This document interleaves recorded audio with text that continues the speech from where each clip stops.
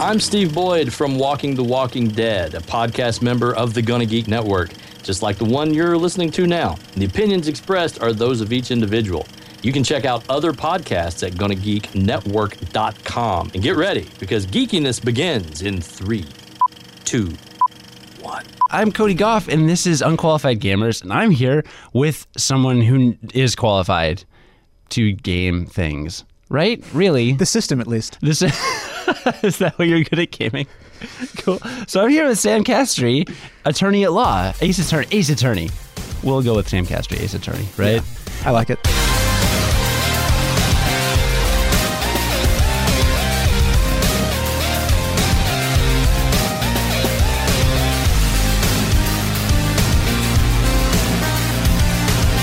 I just kind of know that you know about video game law. Like, so you studied general, I would presume, intellectual, like, property law, but you practice more with video games, or did you study specifically video game law? Both, actually. And in law school, I took several intellectual property classes, including copyrights, trademarks, but there was also a video game law seminar I took my last semester that was pretty cool. Oh.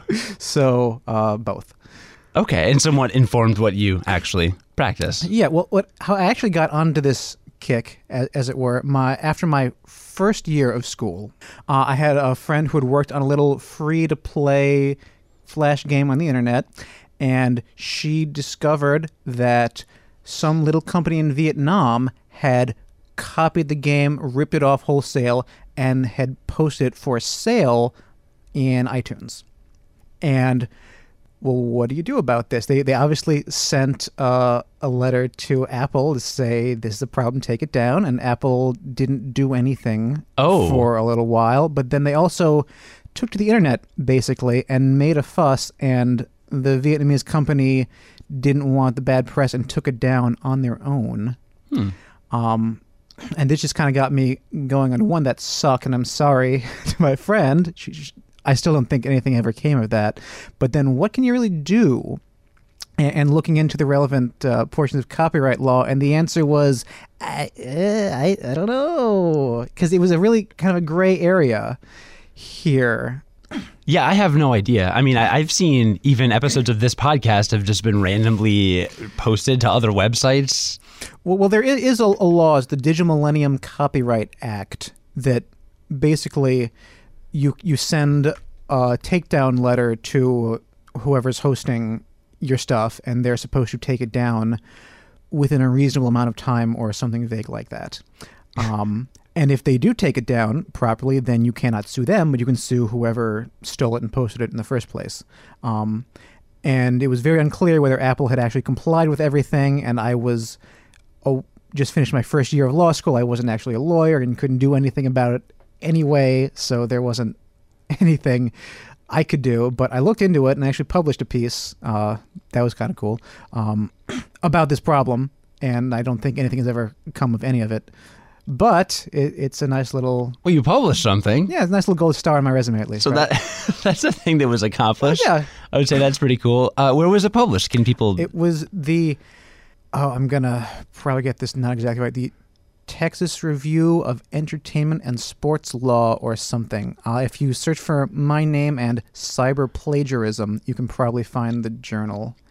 And I have lots of copies still sitting around in my house, so feel free to shoot me an email. I'll send you one. I don't care. Is or something officially part of the title of that publication? No. It's not the Texas Journal of Law or something? No, sadly. That would be a really... I would read that publication, to be totally honest. So it's really cool. So that's how you got your start, and then you've been... And now you're practicing. And I actually know you're practicing because, fun fact... For me, I was at Adler Planetarium's Adler After Dark a couple days ago, and it was video game themed or gaming themed, and actually ran into one of our friend John's classmates that he knew, and we actually were talking because John ran into him, and I go up and I said something. I was like, "Oh, are you going to go to this Indie City thing on Saturday?" And he goes, "Yeah." And I said, "Oh, yeah, actually, I'm going to be with Sam Castry. Do you know him?" And he goes, "Oh, he's my lawyer." Nice. So, like, small world. Yeah. I actually ran into a guy who said you're his lawyer. It's always a good feeling when someone says that, I'll be honest. I thought I was impressed. Like I was immediately, I'm like, oh my gosh, somebody just called Sam his lawyer. Like that's really cool. No, I think that's really cool. I'll be honest. I mean, I've been only at this a couple years, but the first time someone said, "Oh, and Sam is my lawyer," like, oh, that's so cool. Say it again. Right, it's cool. And I ran into this random guy literally 2 days ago who we're going to see this afternoon. And we'll talk about Indie City in a little bit. Not that either of us are like representatives, but you've been to their meetings before, so you can maybe speak to it a bit better. But so I know that you are an actual lawyer. That was my confirmation coming into this. Like, okay, cool. We can actually talk to Sam, and he's like official. Well, I graduated in spring of 2013. Took the Illinois bar exam. Got sworn in on Halloween of all days in 2013. You've got to be kidding me. No, that's when they did it. That is usually it's in like early November, but I don't have any idea why they decided to change it into October 31st. And they sent around, I'm sure this was just a form letter they send every year to everyone, but it said, make sure you dress nicely or we're not going to give you your certificate. But I'm sure it took on extra meaning that year. A little bit. So, all right. So we all got to dress as lawyers is what someone joked to me. And I think, okay, fine, great. Well, I was just, the listener needs to be aware that you were wearing a bright orange sport coat because since I've known you, which is several years, you've gone by the neon orange night. Yes. And so, of course, like you show up at Tribune Tower, and I'm thinking, and you're like, okay, I'm downstairs. And I immediately know I can go downstairs and see you wearing something orange. And there you are in cargo shorts and your orange blazer. And you look very dapper, of course. Thank you. But for you to be sworn in on Halloween, I mean, come on. It was very tempting. But that's very fortuitous. I suppose so. Is it? I mean, there's some kind of that's a sign of something. That's fair. I mean, that's right? fair. I think that's phenomenal that you were sworn in on Halloween. Yeah. So sworn in, is that the right nomenclature? Yes, it is. We went in and they had people there from the Illinois Supreme Court, the actual justices, not all of them, but justices from the court, and we all raised our hands and recited the oath to uphold the Constitution and all that. And I have a little, never did get it framed yet, but my law license. Awesome. Official looking paper from the state. And now you're a video game lawyer. And now I'm a video game lawyer. I guess, if that's how you'll go after it. Sure. So you mostly work with independent developers. Like, I guess tell me, how does somebody find you? Like, how does somebody know, like, I work in video games, I need a lawyer, I'm going to go to this guy? A lot of word of mouth for me. Had been on my own for most of that time, showing up to events like Indie City and other things. And recently joined a real firm, and we can talk about that later if you like.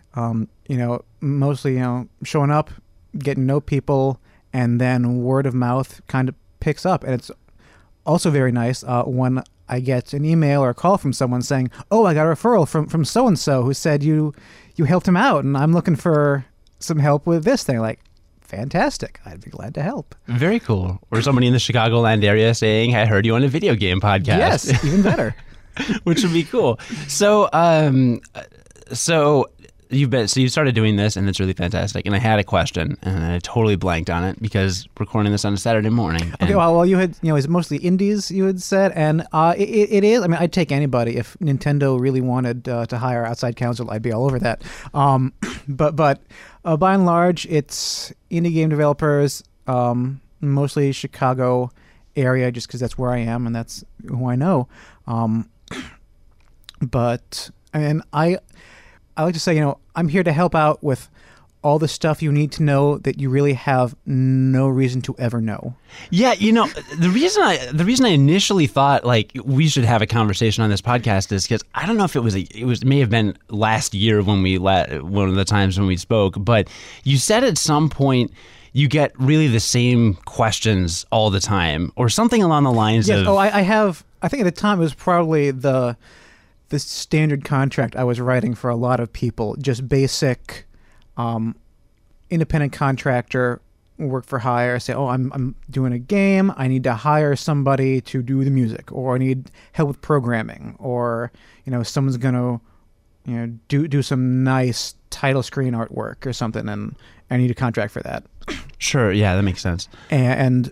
But so then we get into some questions like, okay, well, do you have a company, and who's going to own this product? Oh, well, yeah, I just did an LLC by myself on like Rocket Lawyer or something. Never do that, by the way, listeners. Just don't. What? Never do what? Never go to like Rocket Lawyer or LegalZoom and get their bare bones, one size fits all incorporation service, because one size never fits all in these cases. Okay, so video game stuff is a bit more. Well, just generally, I think. I mean, if you go out and you start a company, and there are default provisions for in Illinois law that say, okay, well, if you don't have any sort of agreement, bylaws, if you're a corporation to the contrary, you are working under X, Y, and Z rules, and those rules are probably not. I'm sure all of them will not work for anyone, and most of them will not work for you in particular, so, whoever you might be. Okay, so if you're talking employment contracts, if you're trying to open a studio maybe, or try to contract things out even, you think that you should specifically try to find somebody that's in the field that they can advise on.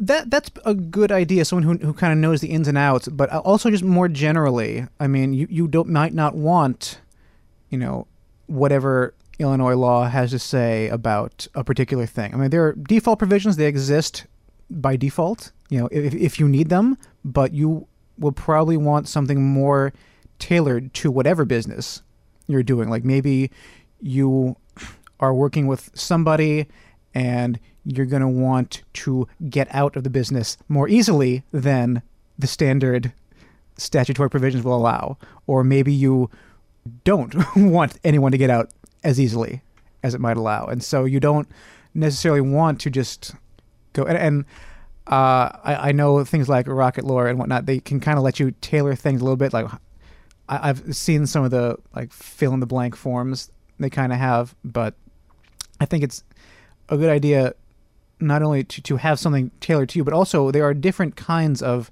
business entities.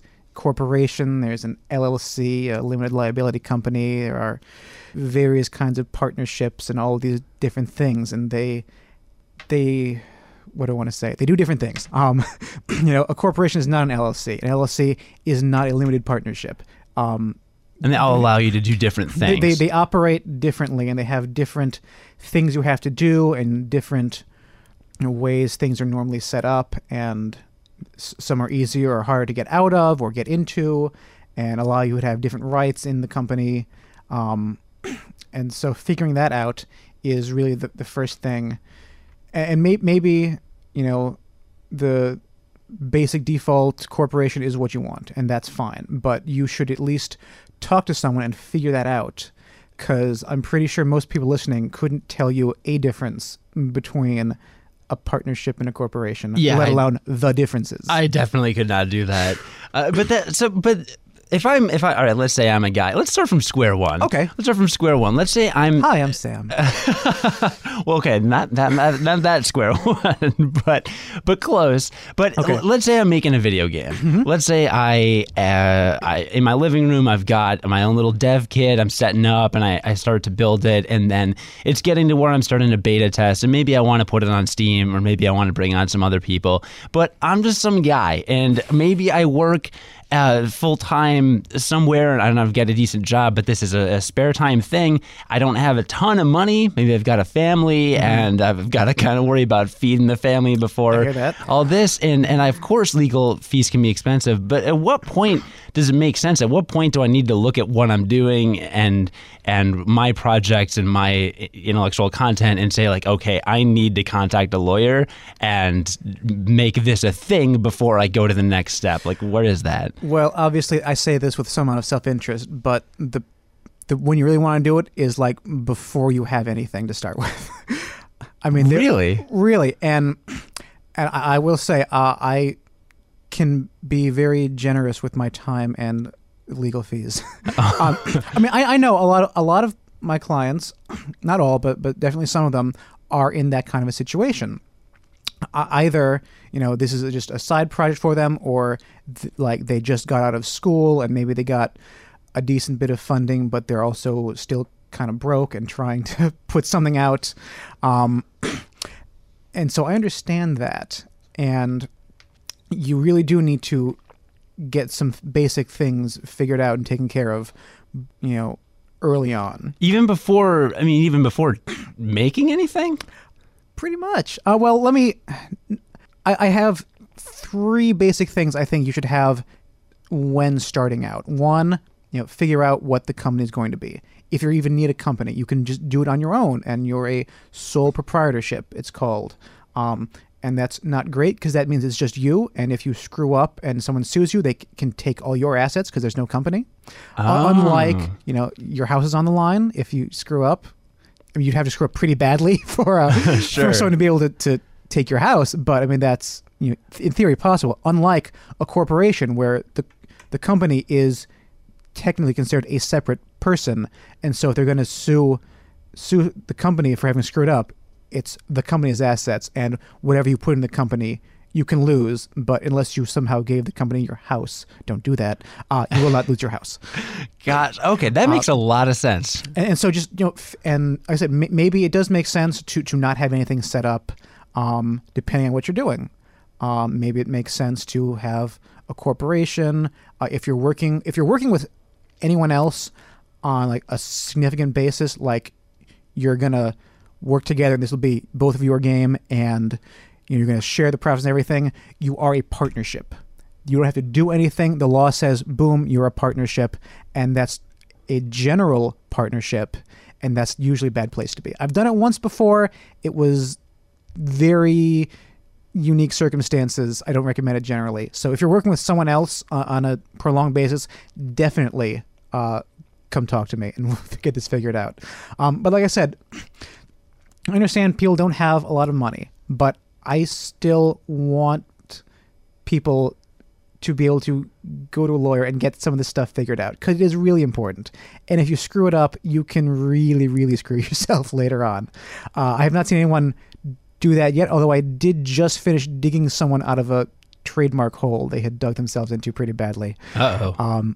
It got resolved at the very last moment because somebody else unrelated, but we needed them to help, and they were not being helpful until the last minute. But anyway, be that as it may, I get it. We can work it out. If you're just starting off, don't have a lot of money, we'll figure something out. Sure. There's also a group called Lawyers for the Creative Arts here in Chicago area, and they do, artists, be it, painters, filmmakers, singers, comedians, video game makers. If you are dead broke and you need legal assistance, you can contact them, and they will try to get you hooked up with a lawyer for either pro bono work or reduced fee if you have a little bit too much money. And what's the name of that group again? Lawyers for the Creative Arts. Lawyers for the Creative Arts. I can probably get you a link if you want to post it with stuff with the podcast. Well, the nice thing about podcasts is that presumably people have a computer if they're accessing. That's true. So hopefully search for it in your search engine of choice. Yes, exactly. Very nice being agnostic with the search engine of choice, as opposed to using a G word as a verb, which many people do. That is a trademark. Yeah, not a verb. Wow, look at that. Look at that. I also don't care because they haven't hired me yet. Right. Well, there's that as well. Yeah, I would imagine Chicago's a pretty good place for an organization like that hooks up broke creative people. Yeah. I've helped people out through LCA before, and I have nothing bad to say about it. Cool, awesome. And my sample size is very low, though, very small. So maybe there are crazy people out there, but I've only had decent, helpful people. So there's that. Like I said, I'm willing to cut people a break because I know money is tight, and I understand that all too well. Let me assure you. And I only ask once you have a smash hit game and have millions of dollars, come back to me and I'll charge you more. That sounds great. That's really cool, interesting, especially about the sole proprietorship versus a partnership. All those things make a lot of really good sense. Yeah. So, and the sole proprietorship, you said, in case you get sued, it's a really great idea because you could. That's just you doing stuff on your own. You don't file anything with anybody. You're just doing it. Right, and that risk is maybe you made a game in good faith. You haven't done anything anything wrong, but all of a sudden someone else comes at you and says, hey, that's exactly like my game. Right. And they make a case, and you may not have known anything about it, but all of a sudden then, well, you're losing everything. In theory, you will win that lawsuit because copyrights don't have to be new. They have to be original to you. That means you didn't copy someone else wrongly.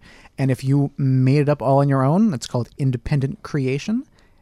If you did that, then in theory, you should win your copyright suit. Now, that will not stop you from getting sued. And someone will say, wow, you made my exact game.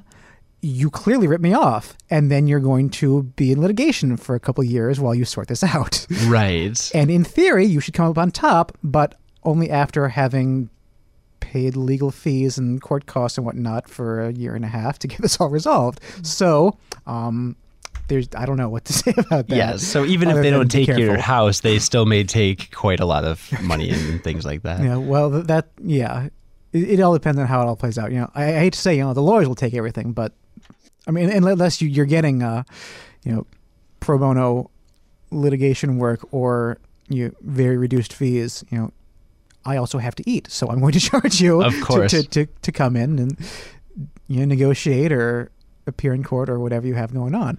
A couple other things, to have, right away. One is, as I mentioned earlier, the independent contractor agreement. When it comes to copyrights, typically whoever makes whatever thing in question, programs this piece or makes this drawing or sings this song, is the author of that piece of content. And they have certain rights. And you can give all those rights away to the person who's making the full game. But normally that's fine. But there is a little wrinkle that was added in the 1976 Copyright Act. It says 35 years after an author gives away any right whatsoever in his work, he has the right to take that back. Really? Now, and that was because people would, starving artists would sign. I mean, think of Superman. Apparently they got $100 for Superman, and that was the rights to Superman. For the movie rights? No. I mean, when Steele and Schuster made Superman comics, I think they were paid like $100. And they gave it like all their rights. I'm probably not getting all the details right, but it was something like that. And then they said, wow, Superman's making billions of dollars now. I want to get some of that back. And it's been in litigation probably since about that time. Are you serious? I'm serious. No, it was like within the last couple of years, there was another decision coming out ruling on the validity of certain agreements because, they were broke and they were trying to make ends meet, and $100 was a lot more money back then than it is now. I'd take $100 anyway, but and that was it. And then they had no more rights in that, and it was the company that owned everything from there on after. And then, okay, what do? You've given away everything. You have nothing left. So it was cases like that, and there were a lot more than that. That got Congress to say, okay, well, the little guy's kind of getting stepped on. Let's put this piece in as we're writing the new Copyright Act. And, a lot of indie games, are you going to be selling a copy of the thing you're working on now in 35 years? I don't know. You should be so lucky to have even that much. Yeah. But, Donkey Kong is 34 years old this year. Imagine if you could get back the rights to the game Donkey Kong, also the character Donkey Kong and the character Mario. Imagine how much Nintendo would pay you to get to keep those rights. And if you're picturing Scrooge McDuck diving into a money bin, you're probably not too far off. So, I mean, that's out there. And so there is, in certain situations, this is the tip for the game studios, not the independent contractors. There is a way you can get have the company, and even just you can be deemed, you or the company as a sole proprietorship, but the company can be deemed the original author of certain works, and then whoever made it for you gets his $100 check and goes away and has nothing left anyway. And one of those things is for audiovisual works like movies and video games. But There is some disagreement as to when you have to have the contract signed. Different appellate courts have different opinions on that. And do we need to get into federal jurisdiction? I don't. We can. Anyway, certain regions of the country are under the authority of certain courts. So in Illinois, it's the 7th Circuit Court of Appeals. It's right here in Chicago. In New York, it's the 2nd Circuit. California has the 9th Circuit. Gotcha. And they get to pretty much do whatever they want unless the Supreme Court tells them otherwise. Wow. But so 7th Circuit here covers Illinois, Indiana, and Wisconsin. They've determined, last I checked, that you have to have a signed agreement before the contractor starts working. And if you have that agreement where he says, yes, this is a work for hire and I'm an independent contractor and the studio gets all the rights, is the author, then you're good. But it has to be signed, agreed and signed in writing before you start working. The 2nd Circuit in New York, I believe, again, last I checked, had said, okay, well, you have to agree this is a work for hire, but you can get around to signing the contract later. It doesn't have to all be there in black and white right away, but you have to have the agreement and you have to sign it eventually. So there's some disagreement, depending on where you live, on when that's signed, but obviously best practice is sign it right now and then let them start. Sure, and that's why it's important to get a lawyer in your area who's familiar with your particular local laws. Right. So having that contract ready to go before you start having someone work on your game is a good idea. Also, just generally, I know a lot of people, especially in Chicago, it's a pretty close community for the indie scene, and people might be willing, a handshake and a smile, and everything works out fine. And I don't want to disagree with that or dissuade people in any way. But even if you don't think, and you're right, that nothing bad is going to happen, you're not going to start fighting and suing each other, it's just generally a good idea to get it written down so you can remember, okay, when was I supposed to do it? What did we say I had to do? Oh, that's right. It's right here in Section 3. Now I remember what he wanted.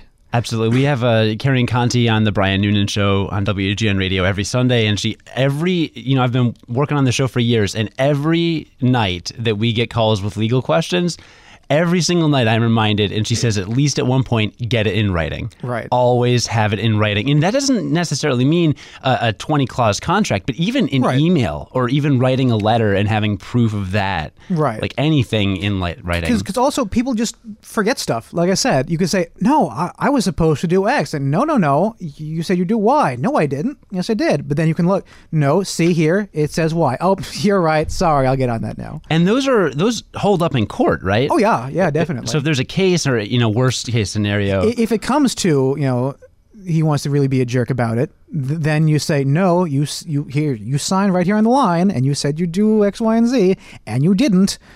And I had to spend $2,000 fixing your mistake, so give me that money back now. Yeah, and even an email is admissible in court, right? Yes. It may in fact be a contract if you have all the proper elements, which are not hard to do. But even if it just said, yes, he said he would write this piece of music for me and it would be 2.5 minutes long. Look, he said as much right here. Is that your email address, sir? Yes, it is. Boom. Great. Yeah. Evidence. Yeah, good to know. Very good to know. Well, hopefully when people are working on I'm sure there's a lot of written communication when people are collaborating on video games if they don't have their own studio and everything like that. And even if they do, there's probably a lot of emails floating around. Oh, yeah. So in the event that, let's say that some guy had made Donkey Kong and suddenly next year Nintendo is like, oh, we no longer have the rights to this, or he takes it back. Yeah, but there are certain timing. There's a window of time beforehand where you have to send the proper notice. Okay. So, but let's say that was taken care of, and now next year, Mr. Miyamoto gets Donkey Kong back. Sure, and this so clearly this is a very made up scenario. Yeah, absolutely. But just as an example, let's say that that the Miyamoto is like, okay, I want the rights back or whatever. Nintendo no longer has them. Then what happens from there? Like, what would Nintendo have to do next year? Do they just have to stop making all Donkey Kong, pull all the digital copies? No, they had valid rights, for to use Mario and Donkey Kong and everybody, because Mario is a part of Donkey Kong, and that's where his first game was that, and then, he appears in Super Mario Brothers and everything else. Those are derivative works from him appearing there, probably. I mean, at some point, you've got a long chain of derivative works going back probably to Donkey Kong. Nintendo validly had the rights to make all those games, but now going forward, if they want to do Mario Galaxy 3, they better go back to Miyamoto and get the rights back. Interesting. Okay. And we'll pay Scrooge McDuck money bins to do it. Gotcha. Okay, makes sense. This is all. Of course, it's all very complicated. Yeah. Because I'm sure that's the kind of thing where there are so many different factors that get into play. So I'm an indie developer, and I've gone to you, and I've decided. And well, we didn't really expound on the partnerships and why partnerships can go wrong a lot of times. I'm guessing it's just because. Oh, it's one of those default provisions. A general partnership is like a sole proprietorship in that you're on the hook for everything. But not only that, the partnership is its own entity, but every partner is liable for all the debts of the partnership. So if we form a partnership to start a general partnership to start a game, there are limited partnerships and limited liability partnerships and limited liability limited partnerships. It just gets ridiculous. Number of L's you can tack on in front of the P. But general partnership, you can sign a contract, take out a loan for $1 million, or you can be driving on your way to pick up advertising proofs and you run over a toddler, and then the company is getting sued for $1 million, and you're on the hook for $1 million, but the company, because you were doing that, that's company business. The company is liable for that business, and guess what? Okay, you sue the company. And you get a judgment against the company, and now I'm a general partner in the company. I'm on the hook for $1 million too. Yeah, that's not fun. That's not fun. No. So you definitely should not do that, unless the circumstances are pretty weird. As I said, I had a pretty weird case where it did make sense to do that, and I will not expound on that at all. Sure. Confidentiality. Very professional. But generally, you don't want to be there. So you want to set up some sort of limited liability entity, whatever that is. Or if you're comfortable flying solo and, you don't have to worry about your partner doing something, not even like malicious, but just negligent. And sure. then the company is on the hook for your house. Sure. Which no one wants to lose their house. You don't want to be there. So generally, as a general rule. Get that figured out. Yeah, absolutely. Okay. So we've talked about the types of companies and establishing that and the importance of that, that's really cool information. Mm-hmm. It makes sense to me. So if it makes sense to me, it's going to make sense to a whole lot of people. Hopefully. I'm quite unqualified for all of this. But so that's the first step, really. And then once they get into the game making and things like that, what can they do to proactively protect against somebody in Vietnam or somebody in Thailand stealing their... Right. Well, unfortunately,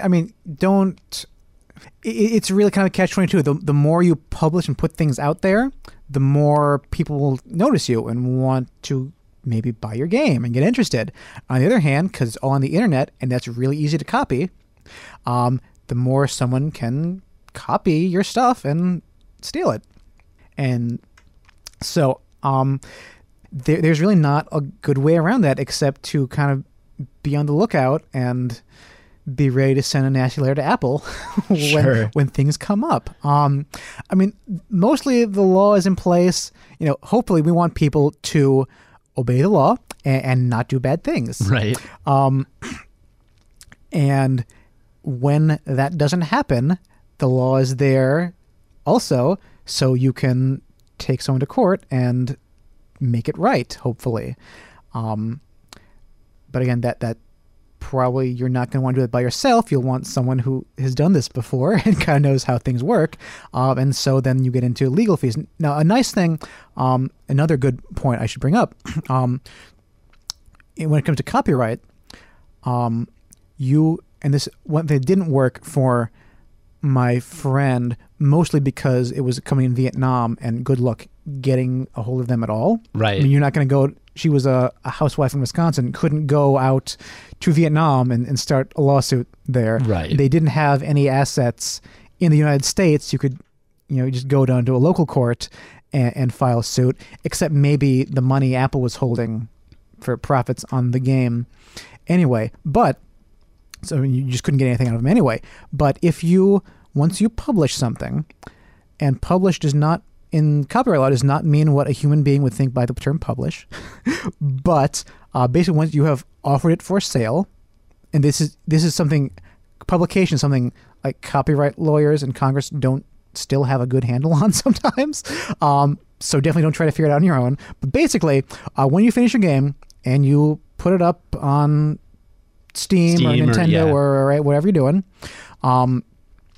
you have 3 months to get your game, the copyright, to file it with the Copyright Office and get the copyright registered. And if you do that, you get a bunch of nice perks, like if someone infringes your copyright, you can get your attorney's fees back, generally speaking. So really? Instead of you having to pay me, a couple $100 an hour to litigate, you can make the other guy pay $200 an hour for me to litigate against him. And that's nice. You can also elect for statutory damages instead of whatever you can actually prove of your actual damages. Like, what was my friend losing when a free-to-play game, gets ripped off? Not a whole lot, probably. Right. I mean, or if there was some loss, it'd be really hard to put an actual number on that. Sure. But if you have the copyright registered beforehand, you can elect statutory damages, which it starts at $750 per infringement, which means per copy. Wow. So if you sell 1,000 copies in iTunes, the minimum you're getting is 1,000 times $750. And if it's willful infringement, especially if it's something outright malicious, it balloons quite a bit. So you can get over $1 million for someone ripping off your game that you offered for free. Potentially. Wow. So that's another thing. It's really not that hard to do. It's pretty cheap. So, I mean, when you're ready, and people will often ask, so we want to get the copyright. Well, have a product first.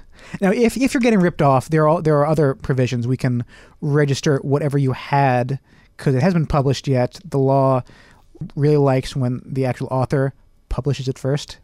Go figure. Sure. Imagine that. Makes some sense. And so if you find out, you got ripped off before you've actually been able to finish the game and publish it, you also have some time in there to get things on file and then go after them and slap them down. So again, call me. Happy to help.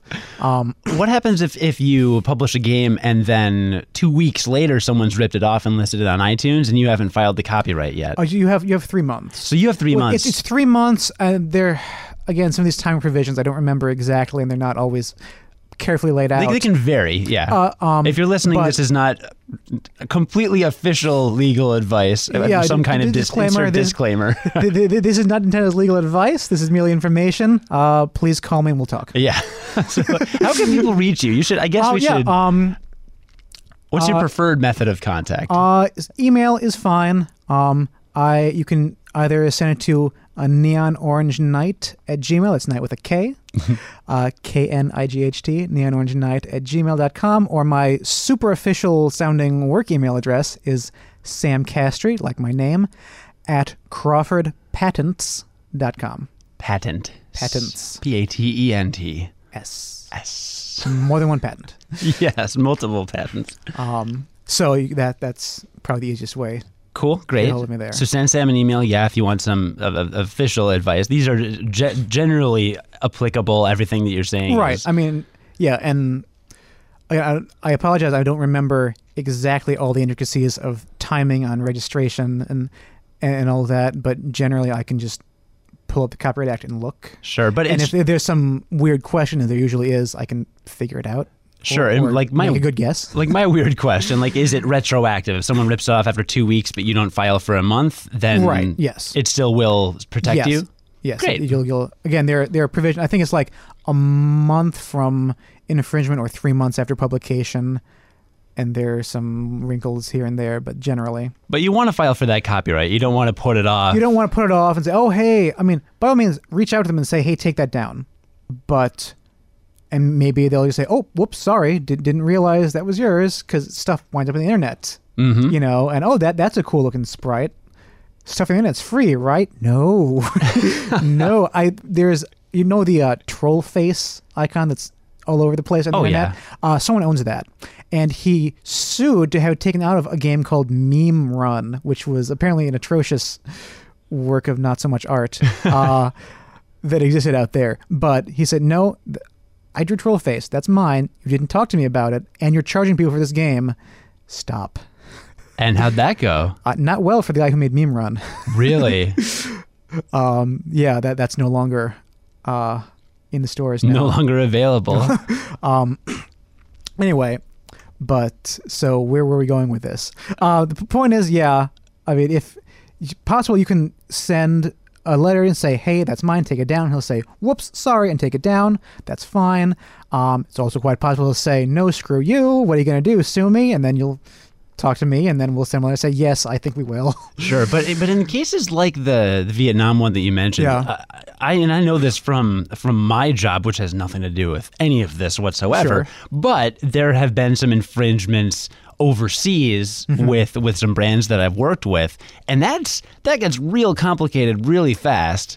Yes, because of international law and things like that. So once that happens, let's say a Chicago game designer comes to you and says, "Hey, someone in Russia has ripped off my game." What happens then? Okay. You don't sound very thrilled about this. No, I mean, because a lot of countries, not every country, but a lot of countries have reciprocal agreements where we'll say, "Okay, I'll recognize your copyrights, you'll recognize my copyrights." We're cool with that, right? But I mean, you still, if you want to, you can send them a letter. You can say, "Hey, that's mine. Please take it down." And again, maybe they'll say, "Okay, sorry," and that you're done. Probably they won't, in my experience. And so it depends. If they're in Russia and they don't own anything here in the U.S., you can still try to file a U.S. lawsuit. I mean, there's a couple of ways you could go about it. You could just go to Russia and sue them there. Yeah. Let's all hop on a plane. I mean, that's just really difficult.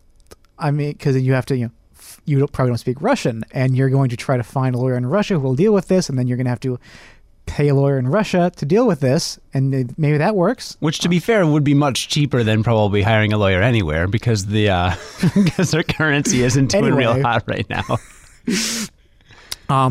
Another track to take is you start a lawsuit here, and then you have to go about trying to formally serve the Russian ripoff artist with notice that, hey, there's a lawsuit against you, better come defend it here, and he won't, and then you get a judgment by default. Then you have to take that piece of paper signed by an American judge over to Russia and say, "Look, I have this piece of paper.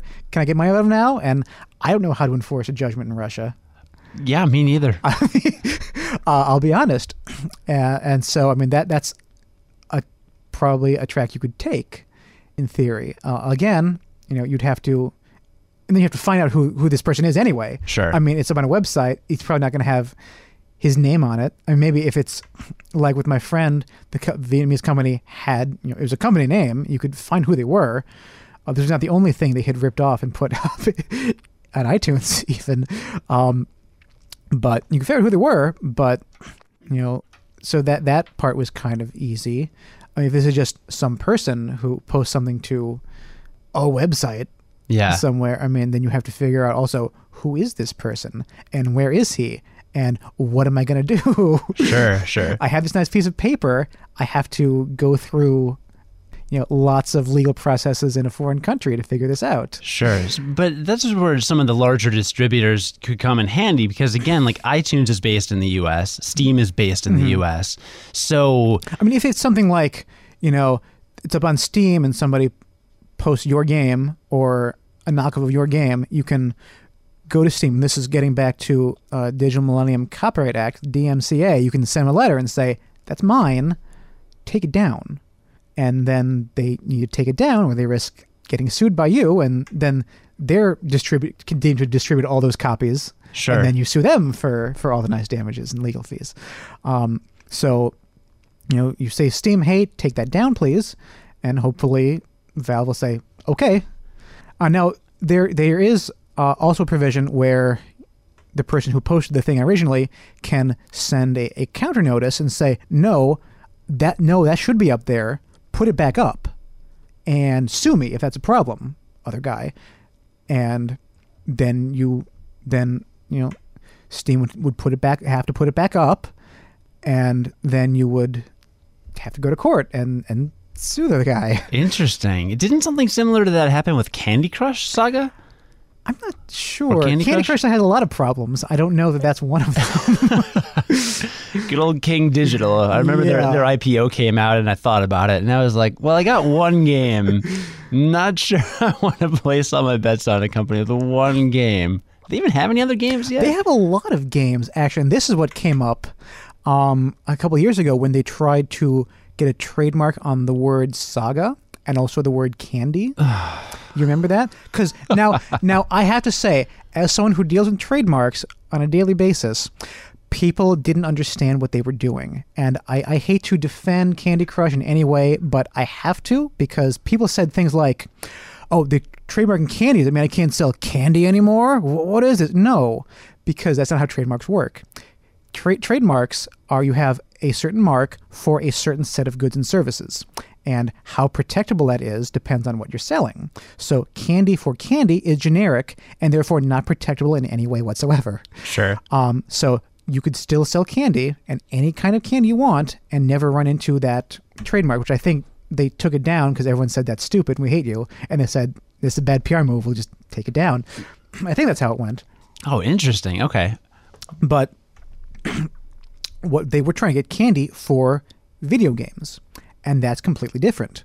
Like Apple computers doesn't mean you can't sell apples in a fruit store, right? And it also doesn't mean you can't have Apple plumbing or Apple lingerie or something. It's Apple for computers and probably 24 other things as well. But, Apple probably doesn't offer plumbing services. So if you really want to be Apple plumbers, that's a thing you could maybe do. So that's not... It was not quite as bad as people made it out to be. Now, when they tried to trademark Saga, again, what they were going for is they have a bunch of game, Candy Crush Saga, Mahjong Saga, Bubble Saga, or something like that. A bunch of with the end in Saga. Sure. And they said, oh, look, we have called a family of trademarks where you have some piece of your name in every, like McDonald's. McDonald's, McCafe, McMuffin, McNugget, McPrefix is the family name of this family of trademarks. And if you want to be McDentistry, people are confused about whether you're affiliated with McDonald's, and this did actually happen. I'm not making this up. This is a real case. They can come in and say, no, look at all these Mick items we have. People think you're McDonald's brand dentistry.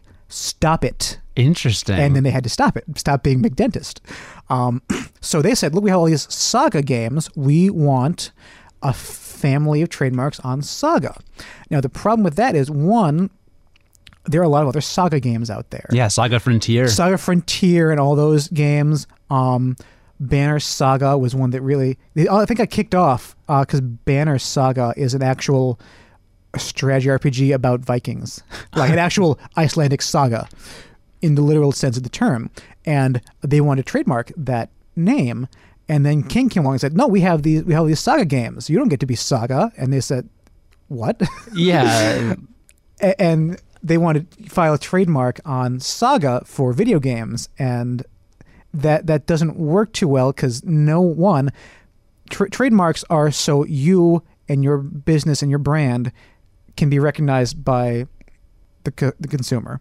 You want a Pepsi, you go buy something that says Pepsi on it.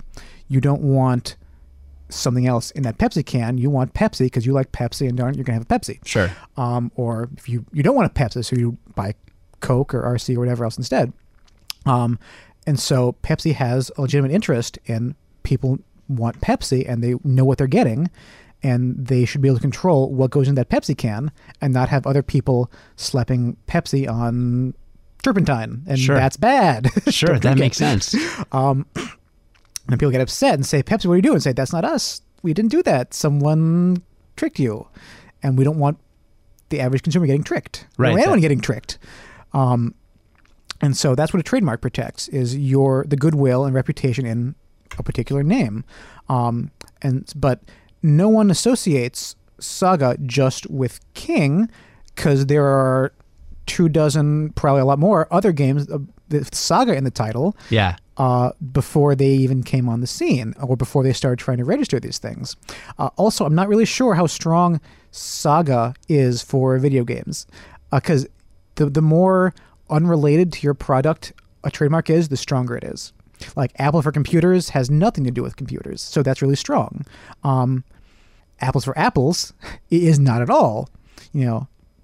Apple Mart for a fruit stand is probably not protectable because it's very descriptive and very obvious what you're doing there. Or like yummy apples.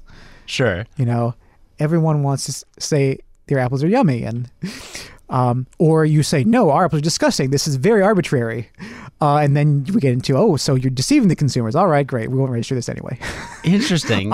But so I don't think Saga, even if Candy Crush is really nothing resembling a saga in any way, shape, or form. Really, yeah. I don't think you can really stop people from calling your Viking epic a saga, because it is. Yeah.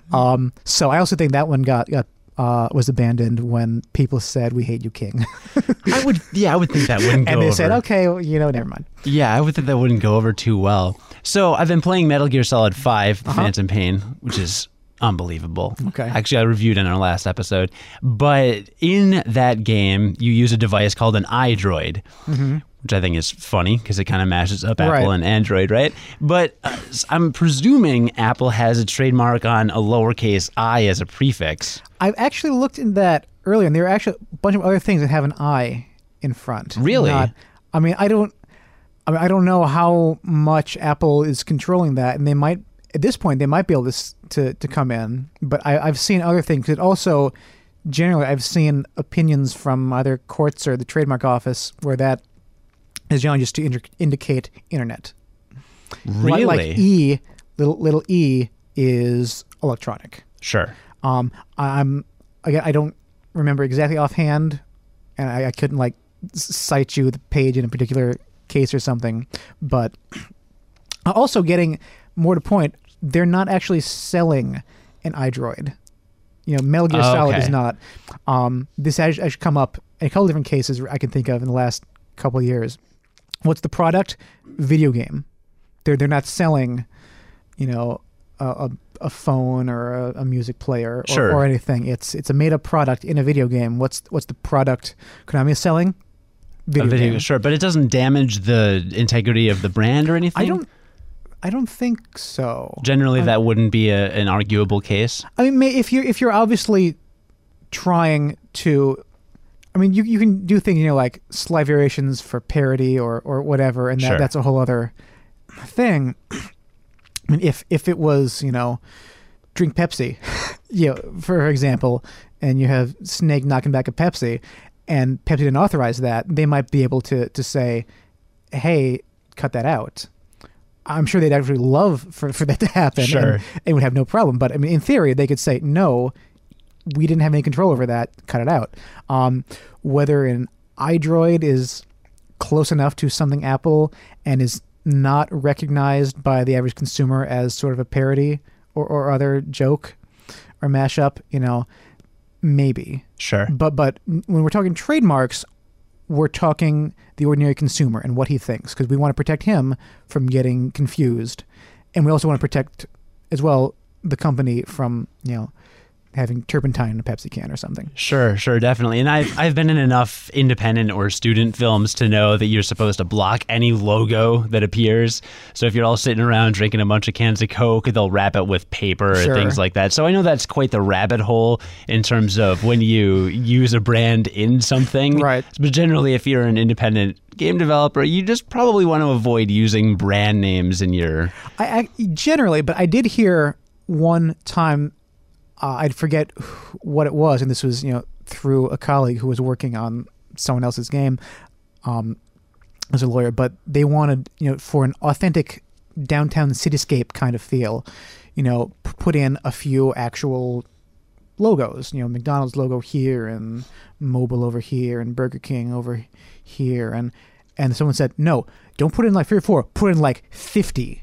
Because if you have, and I don't know whether this would hold up. This is just something I heard, an amusing anecdote. But if you have like 100 different companies' logos, then you can make the case, no, see, this is just to get the feel of a downtown urban area. Where if you just have McDonald's and BP and that's it, then we're going to say, okay, well, I would normally think, okay, McDonald's paid them a bunch to put that in there. And, I hate this game, so I'm not going to buy McDonald's anymore.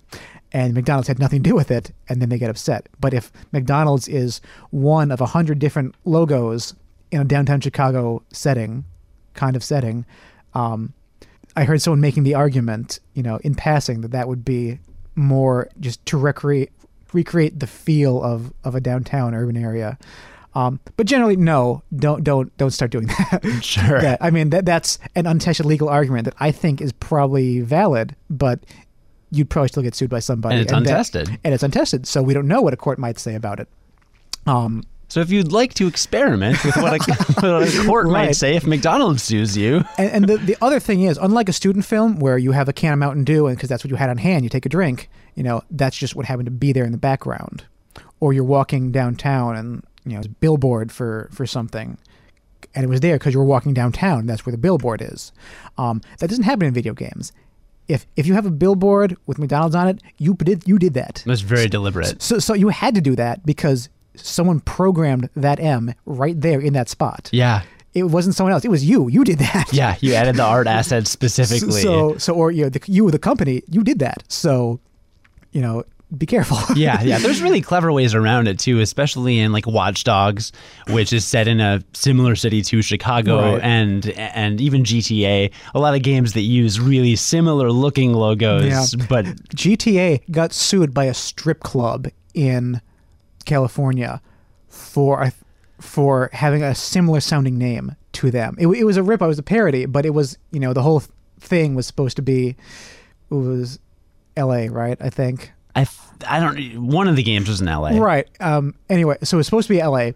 and they had recreated the probably, I don't know entirely this is true, but I think they had like some of the streets and everything. Yeah. The urban planning was pretty similar to how they had in the game, and they had some parody and similar sounding titles to various businesses, and one of them happened to be a strip club, and they had a similar sounding name. Strip club in the GTA game, and the strip club sued them, and the court said no one it's not exact, and you don't have to be exact to cause problems with trademark, but no one has heard of your strip club, first of all, but you definitely is not going to think your strip club is a sponsor of GTA. Like that. Yeah. That's ridiculous. Go away. Good. Pretty much. And it said there is a First Amendment right of expression to depict Los Angeles. I mean, you get to do that because it's a real thing, and you can't lock up the city. You have a right to talk about Los Angeles and show Los Angeles and parody Los Angeles. Absolutely. And so that and since no one was confused, absolutely, the First Amendment trumps your little strip club name. Awesome. There are all kinds of fun examples for video games. Super fun things. And if you want to hear more of those examples, again, your email address would be samcastry@crawfordpatents.com. And Castree is Castree. Correct. Like 2 cast and tree combined into one word. Yes, and 1 T. 2 Yes. E's. Also, neonorangenight@gmail. I check that all the time as well. With a K, neon orange, Knight. Knight, as it were. Knigget, as the French taunter would say.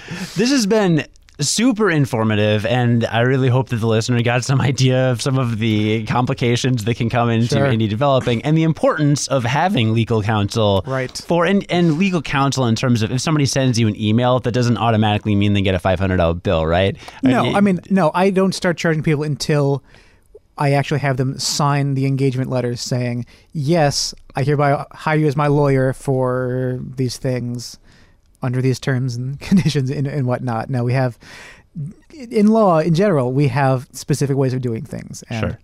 I'm more than happy to talk to someone.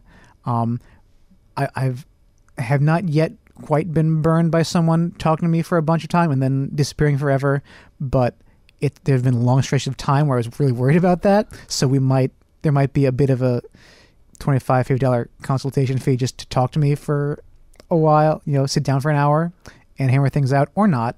We don't generally enforce that. Yeah, but you're not going to... I'll be honest. But I mean, if you want to sit down and tell me about your problem and I'll see what I can do, then we'll sign the engagement letter. Then I'll start billing you. Very cool. Very cool. And we actually should probably leave soon because we got to get over to Indie City. Yes. Which, now I've never been to an Indie City meeting. You told me about this like a year ago. Okay. And I have been meaning to go, but I understand it's Indie City Games is the name of the organization? Or Indie City Gaming? I'm not sure. We don't know. Who knows? I don't know. We're unqualified to talk about Indie City. But it's a group of small game developers here in Chicago and I assume surrounding areas.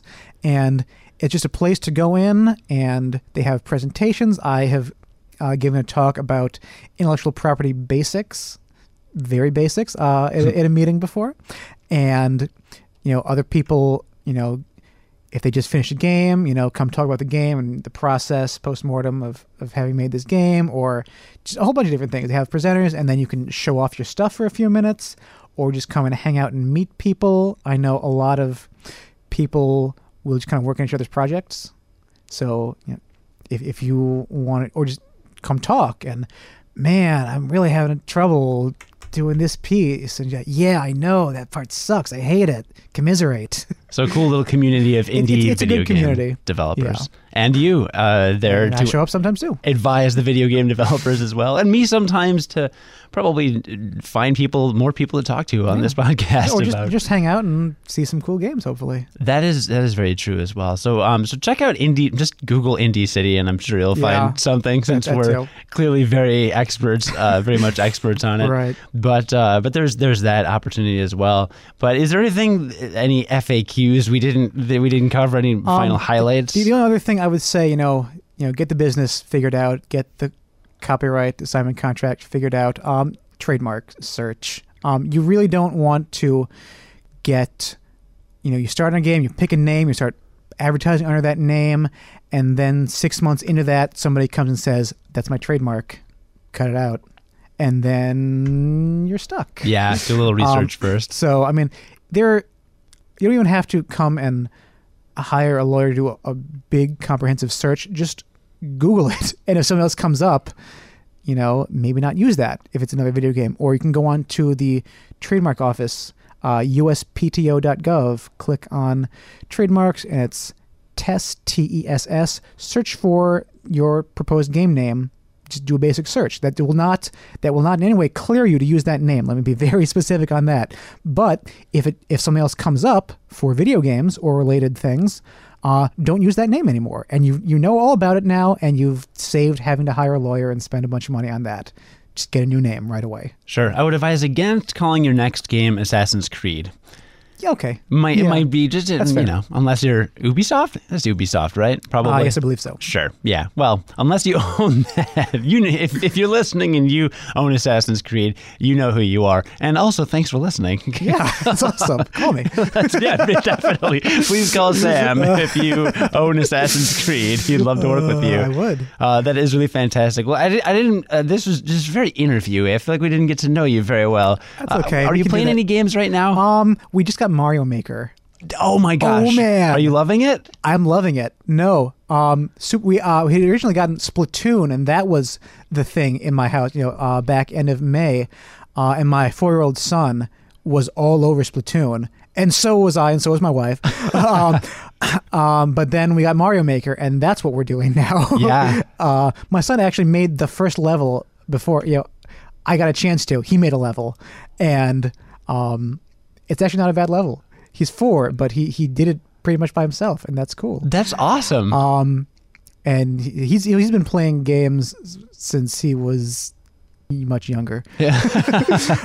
We can. Why don't we come back some other time and then we can just chat. I have a great anecdote from when he was like 10 months old and playing Final Fantasy. Oh, wow. What? What? Teaser for next time, folks. Yeah, right. No, well, I have to have you back. But Mario Maker, before it came out, I said on this podcast, I was like, I'm looking forward to the Let's Play videos and watching other people play the ludicrously hard levels and things. But the buzz and the amount of online just, raving about this game has been way more than what I expected. It's really fun. There are some fun levels out there. There's some not so fun levels out there. Sure. I mean, people are just making stuff. Right. And, stuff will sink to the bottom and rise to the top. But, I mean, even just making a level, I have a lot of fun doing that. Really? Like, I just get an idea and like, okay, I'm going to let it all out and we'll do this, and then I have to test it and no, that doesn't work at all. Shoot, I have to move this, or that's too hard. Let me add a mushroom here, and I'll spend 2 hours making a level, and it's really fun. It's really fun. That is super cool. So I have a few levels up, and my son Percy made the first level in the whole house, pretty much by himself, and I'll give you the code for that one. Do you know it offhand? I know it's 16 digits long. That's a lot of digits. Yeah, 16 characters long. They're all that way. So I have no idea. But anyway, so that's really fun. Well, if you think of it, if you get the code, I can post it in the description of the podcast. Actually, I will do that if people want to do that. Sure. But that's awesome. And then I've made some, and I'm proud of all of them. It's I don't have a lot of them out there, but I sat down and really worked with the system and whatever tools I have, and then it unlocks a few more other things, and then I'll work with those tools to make another level before I'll move on to the next set of things that unlocks the next day, and so on and so on. So it's really fun. And honestly, I think if you're a game developer, just get the game. There are a lot of tools just to make levels and do stuff that you could then that could be the basis. You don't have someone to really test or the tools to make the game you want to make. Get Mario Maker and just play it, make levels, and then that can turn into something later. I don't know. Sure. It's just thought that struck me like this. If I were a game developer and wanted to make a game, this would be a really good set of tools just to buy and then make, save 40 different levels, and then that's a game later. I don't know. That's what I thought anyway. No, definitely. I've not been paid to say this by Nintendo at all. I just think it's a really great game. It's Absolutely, really cool. Of course. Well, yeah, we all love Nintendo. I mean, who doesn't? But that's cool to know that you could go to somebody to talk to about all this legal stuff who actually plays the video games as well. Because you've been gaming forever, right? Yeah, since the NES came out, probably, Definitely. or thereabouts. That is really cool. Well, yeah, we'll get to hopefully next time we've got you on, we'll get to know you a little bit better, and right. Who knows down the line what we'll be talking about. But if there's any major crazy cases like another King Digital, there are always crazy cases. But great. Well, thanks again for coming in a little bit early to the city. My pleasure. On a Saturday morning. I have caffeinated up, even though I don't sound like it. So now I'm ready to go talk to some indie developers. But listener, if you want to contact Sam, we've already mentioned his email a couple of times, but check the description of the podcast if you need his email, because I'll put a link in there. And what else? You can find us at unqualifiedgamers.com or wgmplus.com or gonnageek.com, where we are part of the Gonna Geek Network, because unlike certain game developers who may just want their game available in one place, I just throw my podcast everywhere and cast it to the wind and then hope that somebody listens at some point, which people will do. Don't worry. You didn't waste your time. I listen. People, there you go. People do actually listen. So please check us out there. And I'll talk to you probably next week or something, or whenever I feel like putting up a podcast, or who even knows? Who could know? I don't know the answer to that. So this is where I hit stop.